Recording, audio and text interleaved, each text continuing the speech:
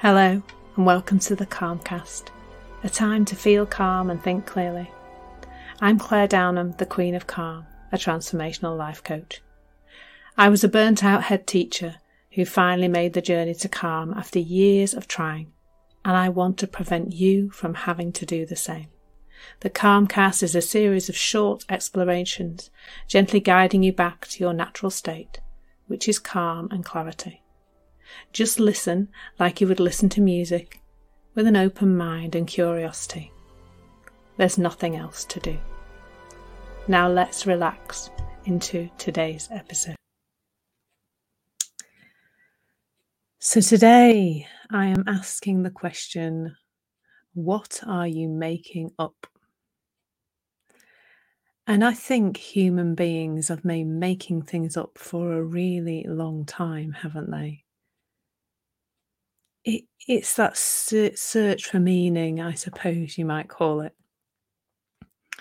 Perhaps you can think of some of the things that have been made up, but the examples that come to mind for me are things like the world is flat, that diseases come from something called a miasma, that is floating smell that can be got rid of by waving bits of lavender about.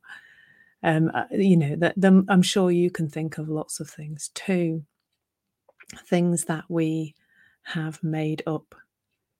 And I think the first thing to say about that is that is 100% innocent. Like, human beings haven't been going around thinking, what can we make up that's not true?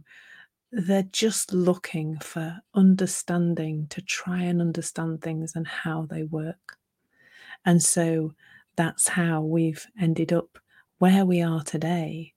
And there's a couple of things that have come up in the last couple of days where I could see the making up of something. So the first one was I was in a meeting, and when this is being recorded in the UK, we have an issue with fuel.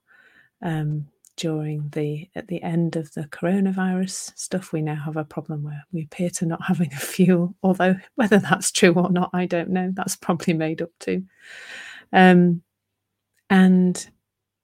I was in a meeting and somebody said, oh, it'll be the same people who are panic buying fuel who panic bought toilet roll at the beginning of the pandemic in the UK.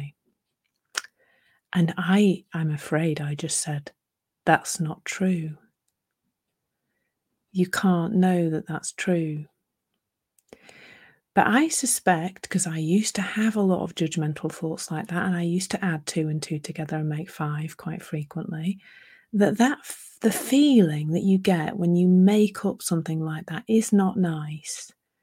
But it looks, doesn't it, like the feeling is coming from the people queuing up for fuel or panic buying fuel, or the combination that those people, as you look at them, you think they're the people who panic bought toilet roll as well. And that feels uncomfortable inside us, doesn't it? But it's made up. Unless you could be referring to some data and a Mori poll. Do they still do polls? I don't know. But you could, and maybe you could find the facts of that. But in that moment when you're saying that, the person saying that did not know it to be true. It was made up, but it felt uncomfortable, I imagine. It brought about some uncomfortable, frustrated, maybe angry feelings. I don't know exactly how they felt. But I do know how those kind of thoughts used to feel inside me, and maybe you can relate to that too.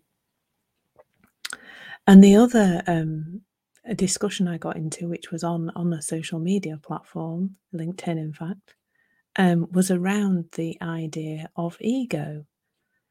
And people talk about it, don't they? They talk about ego all the time. But somebody made that up. Like really, I know he was a well-respected psychologist, Freud, but he did make that up. Do I have an ego? I guess that would be something that I could believe if I bought into Freudian psychology, which I don't, by the way. but it's made up. And as you start to think about this, you can see how many things have been made up and that we've bought into and we now adopt as a part of life. But for me, again, the consideration of something called an ego seems to me, and I see this in my clients, seems to create an extra layer of thinking about who we are and what we are and how we function. And then there's something to manage. You have to manage this thing called the ego, don't you? Get to know it and manage it. It seems like more things to think about. But in the main, when we're making things up, what I would like to point you towards today is how that makes you feel. Like for a lot of my clients, there's some limitations around how they feel they're being judged by other people, and I will often hear things like, um, I so and so looks at me in a certain way, or there's a tone in their email, or they didn't say good morning to me this morning, and therefore I know that they're thinking about me in a certain way. I've got ideas about how they're thinking about me, and who hasn't had a thought like that? I think we all have, haven't we, at some point? And the other kind of thinking is, when people do behave in a way that we don't understand and we make up a story about why they're doing that, again, it doesn't feel so nice, does it? And there are all sorts of other things you will, I hope, as you're hearing this, you'll be able to bring some awareness about the things that you're making up. Now, where this can be helpful is to understand that when you feel off, if you're making up a story about what's in somebody else's head or why they're behaving the way they're behaving or anything else about life, if you've got an off feeling that comes with that, you feel angry or upset or stressed or whatever you're feeling about that person's behavior, or the imagined ideas about why they're doing what they're doing or what they're thinking about you or anything else, it's knowing that that feeling is coming from the thinking, not from the outside world. I mean, apart from anything else, you can never know what's in somebody else's head, what they're thinking about you, or even if they are thinking about you, which mostly they're not, of course, and why people behave the way they behave. You can't know that. But it looks like there's then something to do in the world, isn't there, to stop that or get rid of it or make them stop doing that thing that's making you feel bad. The feeling you're feeling is telling you one thing and one thing only all of the time. Whether it's a happy feeling or an uncomfortable feeling, it is just telling you one thing. It's telling you that your thinking is off. You have an angry feeling, you have angry thinking. It's not the person doing the thing that's making you angry, it's your thinking.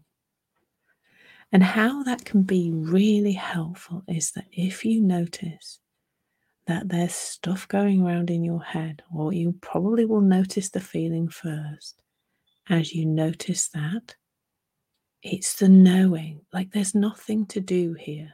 I'm not going to suggest some tool or technique to manage your feelings. But in the moment, as you notice that off feeling, and you remember, oh, that means my thinking's off. It's almost like there is some wonderful reset button inside you. Don't ask me about how it works because I don't know. But it seems that it does. That in the remembering that that uncomfortable feeling is coming to you via thought in the moment, in that moment, there is a reset back to calm that happens almost imperceptibly. You can't really put your finger on it, but it just does happen. And all it is a remembering. And you might go a long period before you remember, but you will. You will remember, and then the feeling will pass. And over time, the more you look in this direction, the more time you spend listening to things like this, that time between feeling the feeling and it passing because there's a realization of what it is gets shorter and shorter. And I guess then your life becomes less of a roller coaster and more of a nice smooth line. As usual, there's just an invitation here, as always, to get curious.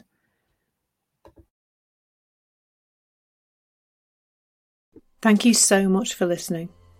There's nothing to do now but bring some awareness to how this is working out in your life.